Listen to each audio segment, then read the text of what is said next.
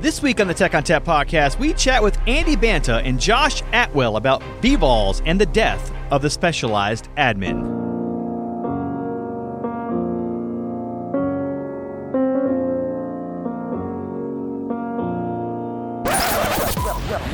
Welcome to the Tech on Tap podcast with Justin Parisi, Glenn Sizemore, and Sully the Monster.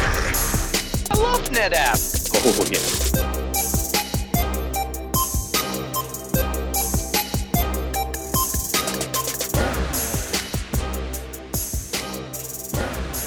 Hello and welcome to the Tech on Tap podcast. My name is Justin Parisi. In the studio with me today is Sully. Hello. Hi. Long time no see. It's been 10 minutes. Yeah, since I walked by your cube. You're like, hey, it's time to record. You actually didn't do that. That didn't happen. No, I was meeting with a product manager. Were you? Yeah. Oh, that's exciting. I'm excited for you. Product managers. All right. So today we're going to talk to a couple of our friends with NetApp SolidFire. One of them is the storage janitor himself, Mr. Andy Banta. Hi, Andy. Hey, Justin. Hey, Sully. How are things? Good. Yourself? I'm doing great. Excellent. So, Andy Banta, could you tell us a little bit about yourself and what you do here at NetApp and how we can reach you on social media? I am the storage janitor, but I'm not in the storage closet with you guys today. Actually, I'm part of the Tech Solutions team, principal virtualization architect for NetApp SolidFire. At SolidFire, I've been working on vVols development and more recently the Tech Solutions side of vVols. Previously, I had a long and varied history at other places like VMware and Sun. Okay, and if we wanted to get in touch with you on social media, how would we do that? Oh, of course. You can find me at Andy Banta on Twitter. How long did it take you to think of that social media handle? It took me days. That's good. Days and days. It took me like the day or two between the time I heard about Twitter and I decided, I actually wanted to get myself a handle. There you are. There you are. All right. Also on the phone with us today from NetApp SolidFire is the Mr. Developer Advocacy himself, Josh Atwell. Hi. Him again? They'll let anybody on this podcast more than once. How's it going, guys? This is true. He's one of the few people to actually accept our invitations. Usually everybody ignores us. Well, at least you stopped recording me surreptitiously. That's true. So, Josh, if you could give us a little background into what you do here and how to reach you on social media. Sure. I'm Josh Atwell. I'm a developer advocate for NetApp, and I serve two primary roles in that capacity. Externally, I work with our customers, partners, and internal folks on building out a developer community, which we call the Pub, and getting them connected to the right resources to learn how to utilize the technologies that we're building. And then internally, I'm within the NGDC marketing group, so I'm helping our marketing organization better align these integrations and get them to the right audience and make sure that people can find them when they need to. So very complementary roles there. Okay, so NGDC kind of leads us into what we're going to talk about today. So let's talk about what NGDC is at a very high level. So NGDC stands for Next Generation Data Center, and the focus there is on new mechanisms, new frameworks for building out and delivering the requirements for tomorrow's data centers. So the unique constructs, next generation frameworks for architectures and consumption models. Excellent. And so, like I said, it leads us into what we're talking about today. And to lead us into that further, let's talk to Andy Banta. So Andy Banta likes to go to trade shows, and he likes to carry around a tombstone. That's right. I have my little storage admin tombstone made out of styrofoam that's shown up with me at both VMworld and Insight. Yeah, he's not only the storage janitor, he's also the storage undertaker. That's right. Josh and I have actually talked about the death of specialized admin at both VMworld and Insight in the past. But I think this is the first time we've actually been on the podcast together. So this is going to be like your chance to have the Tech on Tap dumpster fire edition. There we go. So you mentioned the death of the specialized admin, and let's dive into that a little bit. So when you say that, you're not actually implying that we should die, right? I mean, No, not you personally. No, the whole idea is that, especially with the next generation data center, you really don't need as many people to manage your infrastructure. And the idea that you actually have separate admins for doing things like servers and storage and networking and virtualization and all these other things, that's kind of being condensed. In fact, I think Josh actually came up with one of the best analogies of looking for administrators with T-shaped skill sets where they actually have a broad knowledge with depth in one particular area. So the way I've kind of summed this up is O-shaped people with T-shaped skill sets.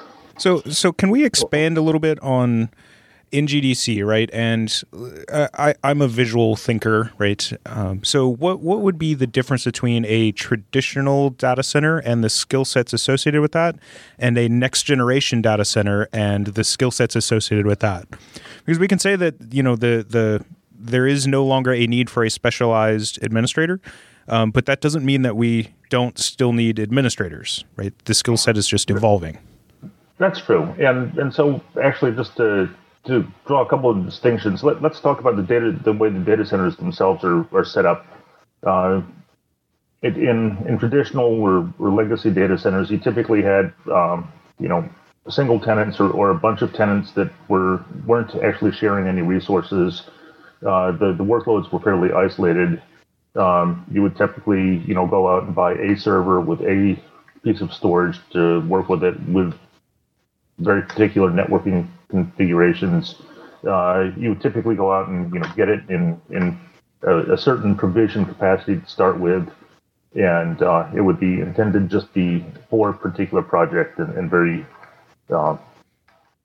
manually administered. And the whole idea with the next generation data center is that you don't end up with these siloed workloads anymore. You have multiple tenants with mixed workloads running in your data center. That would be both compute, storage, and networking. You typically would want all of the infrastructure to be shared. You don't want to go out and have to buy a particular piece of hardware for one project that only gets used for that one project. You pretty much want to set it up so people can get the resources as they want them. So it would be resources on demand, compute, memory, storage, networking, anything that you need. And you want to be able to provision this quickly because typically your customers are going to say, oh, I need this and I want to do something with this for a couple days. They might not even need it after that. One of the reasons why we talk about the death of the specialized storage admin in this type of configuration is if you actually have a bunch of different specialized admins that need to go out and coordinate all of these resource efforts to try to set everything up, your data center is not going to be as agile and as able to accommodate the demands of the various different customers as if you can consolidate this down into a fewer number of administrators, and each one of the administrators can do all of the tasks end to end that they need to. I think the way that we as an industry need to start looking at our data centers is that, as we would deploy out data centers and deploy out the technology to support the workloads that were going out there, we would have that architecture that we would develop and deploy, and that architecture for the most part would be fairly static through the life cycle of that equipment. And we would iterate periodically. Every other year you would reevaluate based on changing technologies and changing needs. I think today what we're running into is that the needs are so dynamic that the infrastructure and what we're delivering for platforms have to be significantly more dynamic and able to modify on demand with minimal effort on an administrative standpoint, and be able to deliver the resources needed for, especially these next generation workloads. And I do want to clarify one thing that Andy mentioned earlier, the T-shaped person. I did not come up with that, but I think I may have introduced it internally, that concept. So anybody listening, want to make sure it's clear. I didn't, invent that. So I first heard about it from Josh. Yeah, that is true. So is simply being virtualized a next generation data center? No, absolutely not. So I mean, actually, there are a couple other things that went into the making of the next generation data center, and an awful lot of it just has to do with the evolution of what you actually have in your data center, where architectures are actually becoming easier to manage. And that's not just internal inside the machine architectures, but that's actually the layout of your data center is becoming easier to manage as well. But not to mention that hardware is actually becoming commoditized as well. So it's the whole idea that you actually have a lot of different things to manage inside your data center is going away. How many people actually know what a SCSI terminator is anymore? You go back a dozen years, and that was something that a storage admin needed to know how to use and have plenty of on supply so they could go out and set up their storage. And you don't have this type of nitty gritty little hardware stuff that you need to set up all the time, and you don't have 45 different protocols that you need to understand and have different cables for. It's the modern the next generation data center it runs on Ethernet cables. Because of this, actually, it's mostly software is defining what the next generation data center is. So how does that vision compare to, for example, VMware's software-defined data center, and how they craft that vision and how it should look for these organizations in the future? Yeah, I don't think that software-defined data center and next-generation data center are at opposite goals. I mean, they're largely overlapping definitions. In my take on it, that's an awful lot of things in the next generation data center are software defined. It's a matter of what tools or what capabilities you've built into the data center in software, not what you've done in hardware. And I think one important element of that is that the infrastructure, the hardware itself, is becoming more of an enabler in the next generation data center, whereas more technology is being provided that can increase the capabilities of what that software-defined layer does. Okay, so if a software-defined layer needs to change the infrastructure, that infrastructure components itself are now in a position to where they can accommodate that request to further simplify that process, because of course we see a lot of technology that is just trying to be a software abstract layer that obfuscates like that connection to the infrastructure. But as we're aware, being an infrastructure company and storage being something that is a non-ephemeral thing, right? It has to be very persistent. Being able to move those features and capabilities of the infrastructure up into that software-defined stack, those are complementary to Andy's point. They're certainly not at odds. So I guess that begs the question then of is OpenStack or a vRealize stack, does that then extend beyond a simply virtualized data center and into a next generation data center? That's a big part of it. I mean, a couple of things that actually I see as a distinction between simply virtualized and the next generation data center is the scale, the ability to have not just 10 workloads running in your data center, but having hundreds of workloads. One of the things that you actually need to do to be able to manage that size workload with fewer people is automation, and that's Josh's bailiwick all the way. He can talk about automation for the next 3 hours. And the other piece of it is policy-based provisioning of resources. So that would be being able to set up policies that define the types of virtual platforms or VMs that you have, the types of networking you have, the types of storage you have, whatever else. Being able to do this entirely through policy-based management rather than needing to go in and configure each VM or each LUN or each network connection individually. So those are another two key components of the next generation data center. Basically, the ability to provide things as a service. So, and just thinking about the evolution of let's talk about storage for a minute.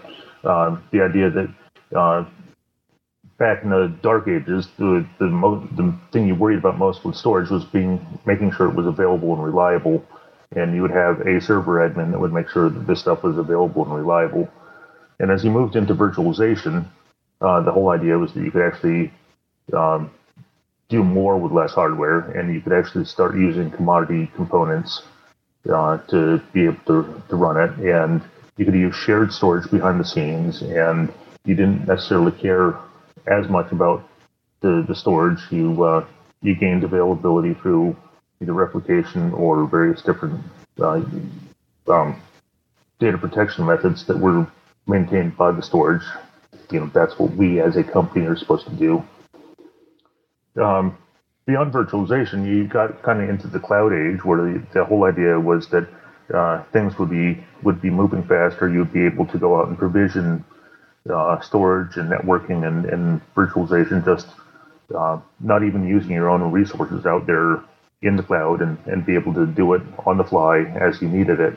And what we kind of envision as the next generation data center is being able to do all of this as a service. So you can just go out and self-provision whatever you need and be able to use it, and be able to use it for years or be able to use it for the next 3 minutes. I mean, a big portion of the next generation data center concept is that not all workloads are these permanent workloads where you're going to build up a server and it's going to be running for years.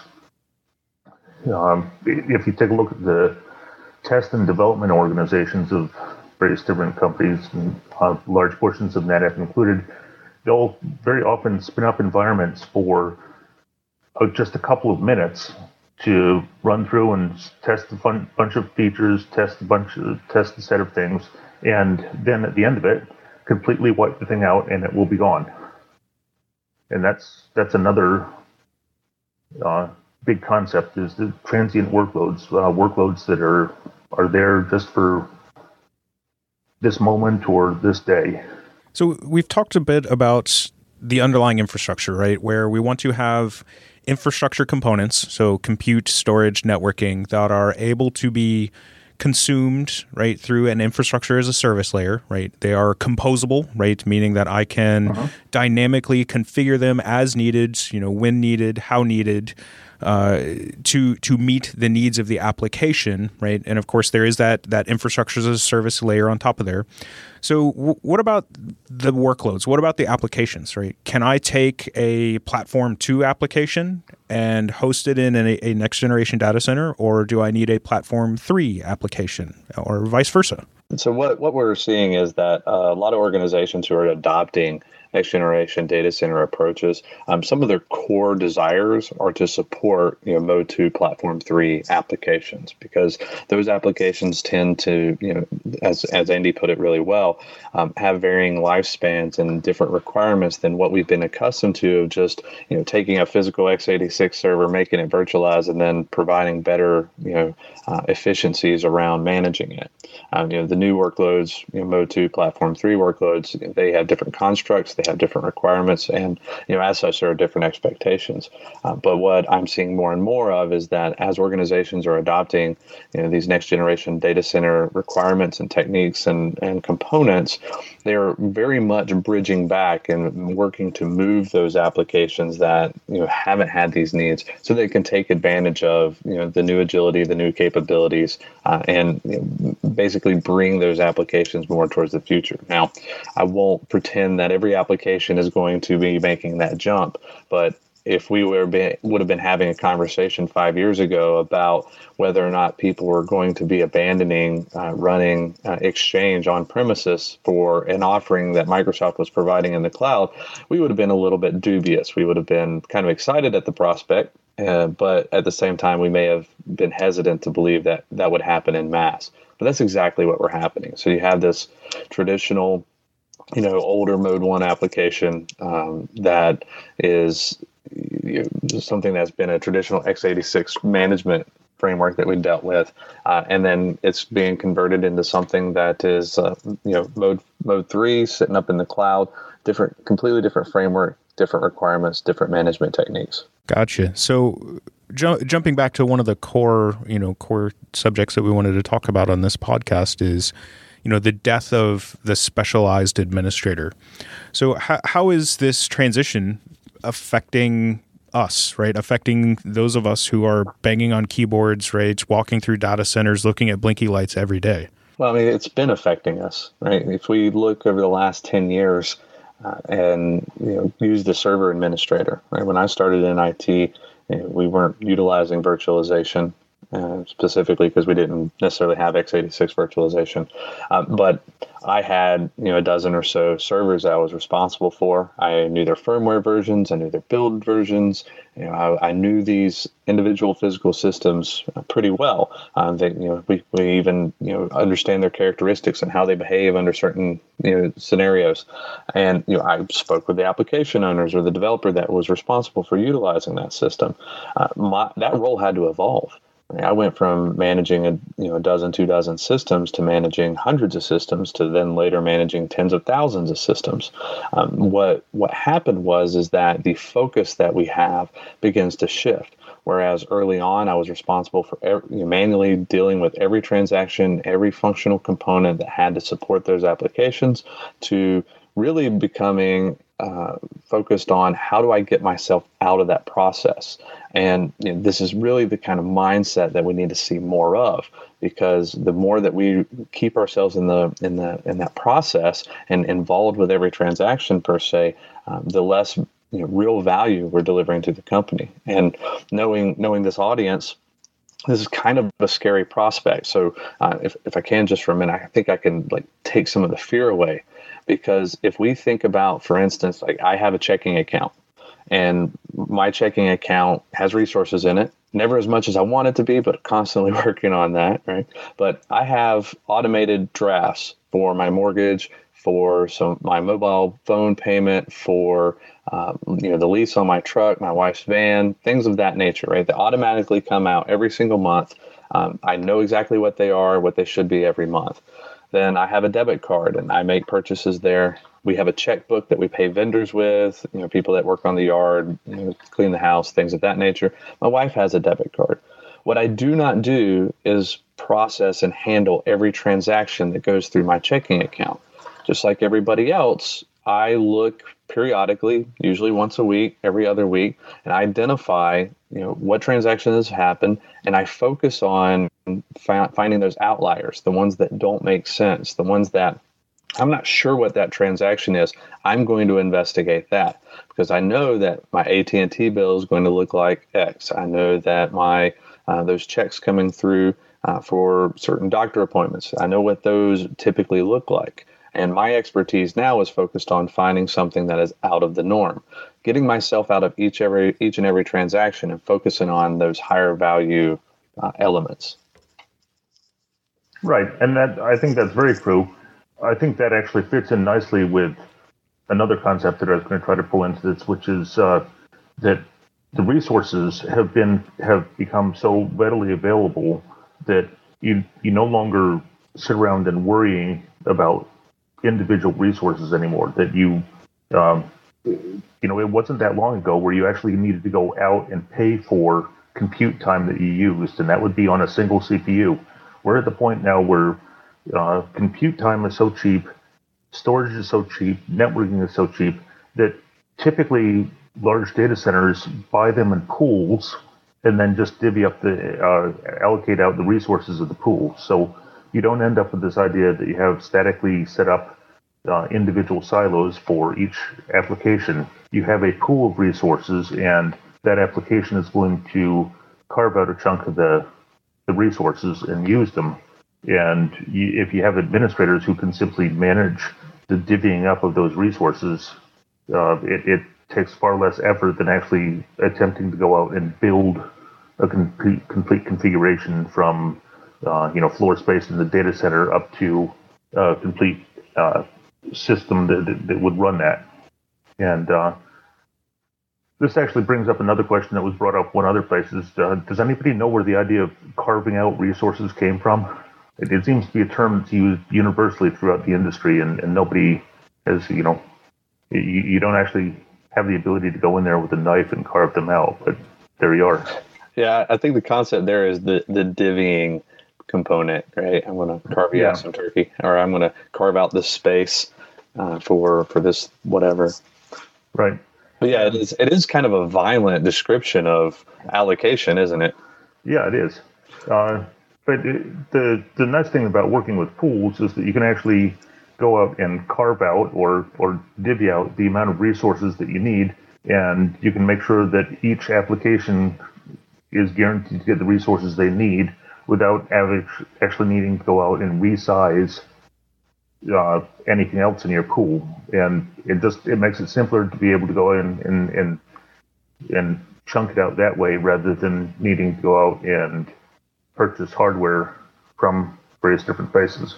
And to Josh's point, the server admin has largely gone away. The database admin has largely gone away. The role of the server admin these days is something that's pretty much done when you order your server. It's done through the checkbox form when you're ordering your server. You don't need to go out and buy your server and buy the internal storage for it and buy the cards that go into it and buy the memory that goes into it and be able to cable everything up yourself. You typically take the thing out of the box, plug a few cables into the back of it, and turn it on, and you're ready to go. There's no administration that goes into that server other than racking and cabling. So what are these server admins doing then? I mean, how are they converting? How are they evolving? Josh, I imagine... Man, you're going to make me dig out the tombstone. Well, I mean, they've got to be doing something. So Josh is a developer advocate, and I imagine that you have sort of a bridge with some of these server admins and storage admins that are looking to evolve with the changing data center. So how are you doing that, Josh? I think the primary mechanism is showing people who are accustomed to the way things have been done to understand that you don't have to be this hardcore developer and write tons of code in order to get yourself out of the process as much as possible. The big focus for me is looking strategically at the work that you do, the amount of energy you spend with yourself in the process of provisioning or making changes. Because as we continue to see organizations increase their demands and expectations of what IT can deliver, the more and more administrators are in that path or in the way versus just making sure, working more like a plant foreman and ensuring that all the resources going in and resources going out, match up with expectations. The more they're in the way, the less valuable they actually become. They become more of a liability rather than a value add. So providing access to tools and capabilities like via the pub and resources that can help them get themselves out of the way. And then also working with Andy and others, teaching them about policy-based frameworks like storage policy-based management, vVols, Cinder, NetApp Docker Volume plugin, things that they can provide meaningful access to their consumers, their application owners, developers to execute a lot of the tasks that they need as they go without submitting a ticket. So yeah, that actually fits in nicely with a bunch of things that you can actually do with storage policy-based management and virtual volumes in a VMware environment. So in this case, we can talk about the ability to actually do everything that you might possibly need to just as a virtualization administrator. You don't need a storage admin. You might need some networking expertise just to make sure that you have all the back-end pieces plumbed in, but you certainly don't need a server admin or anything else. And in this case, a virtualization admin can go in through the vCenter vSphere client, go in and set up some storage policies and give the policies certain levels or certain capabilities. QoS settings, snapshot settings, what you want the underlying storage to look like. And in this case, the underlying storage would have to have capabilities that actually match these policies. Well, if you take a look at the NetApp SolidFire product, we actually have it set up so if you just set up the policies in your vSphere client, the underlying storage will actually pick up those capabilities automatically when you attempt to apply those policies. So you don't actually need to do any configuration whatsoever on the underlying storage. So in this case, the vSphere admin can go in and set the policies they want for the storage that's associated with a particular VM. They can set up various different storage containers on the underlying storage, so you can actually have multiple tenants on the same storage system that are each identified by different data stores from the VMware perspective and different accounts from the storage perspective, again, entirely through the vSphere client. You can go in and you can create virtual machines, and those virtual machines can have separate virtual disks with separate policies. So say you're trying to set up a database server, you could actually create a VM that actually has 3 separate disks, 3 separate virtual disks. One of those virtual disks would be for the OS, one of those virtual disks could be for the database itself, and one of those virtual disks could be for the log disk. And you can actually set separate policies for each one of them. So for like an OS disk, you probably want to make sure that it gets a certain number of IOPS just so your OS can keep running all the time. But it probably doesn't need a very high QoS setting for maximum IOPS, so you can set that a little bit lower. Your database disk probably needs fairly good both minimum and maximum IOPS, so you can set that a little bit higher than the OS disk. And the log files, log virtual disk could be entirely different policy as well. You can set this up all through the vSphere client, create the virtual machine. These policies are picked up automatically by the underlying storage. You can start up the VM, and it will have those QoS policies right away. And this is certainly true of the VM that you create as well, where you would assign the number of cores that you need, the amount of memory you need, the amount of network connectivity you need. Again, this is a single admin sitting at a single console, being able to create a VM start to finish without ever needing to touch any other piece of equipment.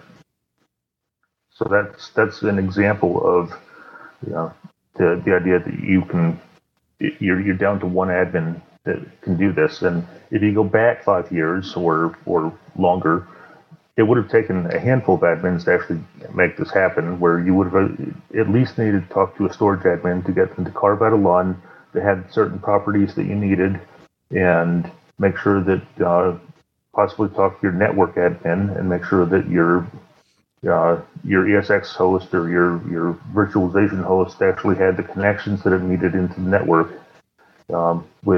With software-defined networking available from both OpenStack and VMware, you can actually define an awful lot of this just right from the virtualization level. So that's where this whole concept of not needing as many specialized storage admins comes from. So as far as vVols are concerned, what sort of support do we offer here at NetApp for vVols? So for two of our product lines, for the ONTAP product line, we have vVols 1.0 support now, and I know that there's vVols 2.0 support being worked on currently. I don't know if there's an exact release schedule available, but it's available today on ONTAP 9.2. For the NetApp SolidFire product, we actually have vVols 1.0 support as well. That came out in our flooring release, Element OS 9, that was released last December, so it is fully available today as well. There's actually customers out there using it, and I talk to them from time to time, and they're fairly happy with it. United States Senate Federal Credit Union is a happy vVols customer today. Okay. What about vVols 2.0 on SolidFire? Is that available? 2.0 is not available. It's, again, in the works. And, again, I can't give any schedule of when it might be releasing. But we definitely have our eye on it. And it's undoubtedly going to be out at some point. Okay. So as far as vVols are concerned, I mean, there's been sort of a nebulous of, understanding how much interest there is out there. Have you seen an uptick in the interest? I mean, are we getting a lot of customer questions on it? How many people are actually interested? We're certainly getting a lot of customer questions on it. Sorry about that. Sorry for interrupting you. But it's we're getting a lot of customer questions on it. We're getting a lot of customers who are trying things out. We're certainly getting an awful lot of customers who are asking questions, what about vVols 2.0? What vVols 2.0 gives us is the ability to do replication with vVols. and that's really a key feature for an awful lot of customers out there. And let me clarify that a little bit. It gives us the ability to do array-based replication with vVols. Just for entire clarity, VMware replication with vVols is available with vVols 1.0 out of the box, and that works with SolidFire, that works with NetApp. It's just a core feature. The ability to actually offload the replication to the storage system is what vVols 2.0 would bring us, and that it's one of the key features to actually be able to make the best use of vVols. Okay, so I mean, I know you've explained vVols to people, in this podcast, and you've kind of given an in-depth description.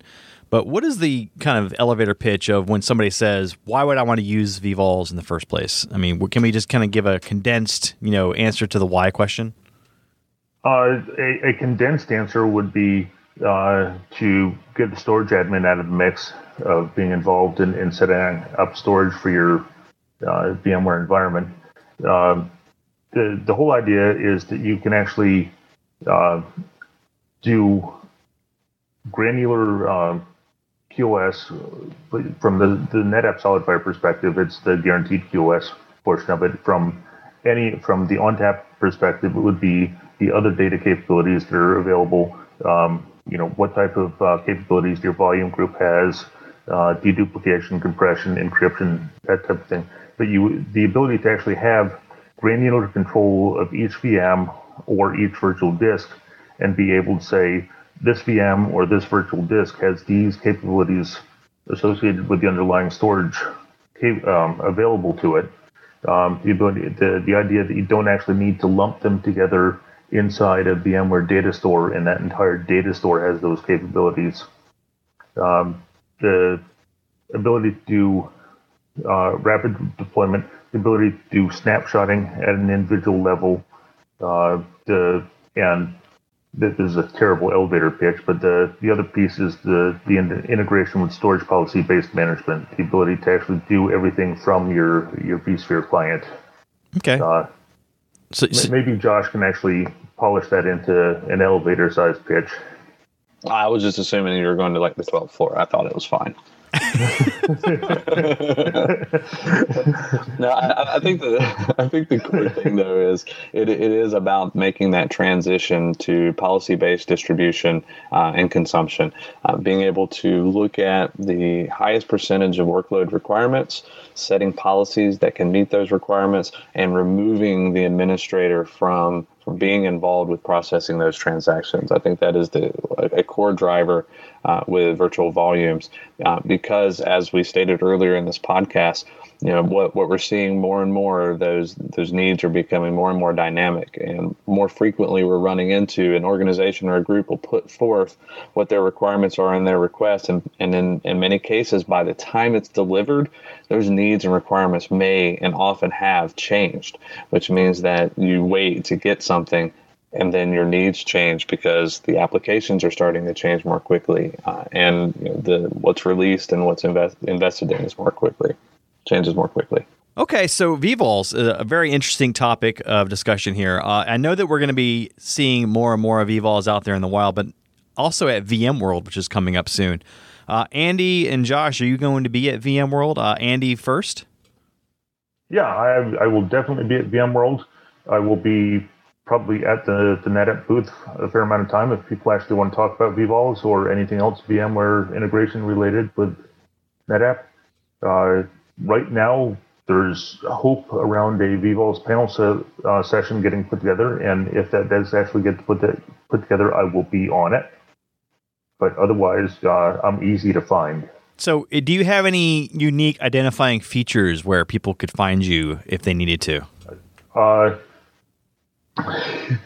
No, not at all. I'm about as average as they come.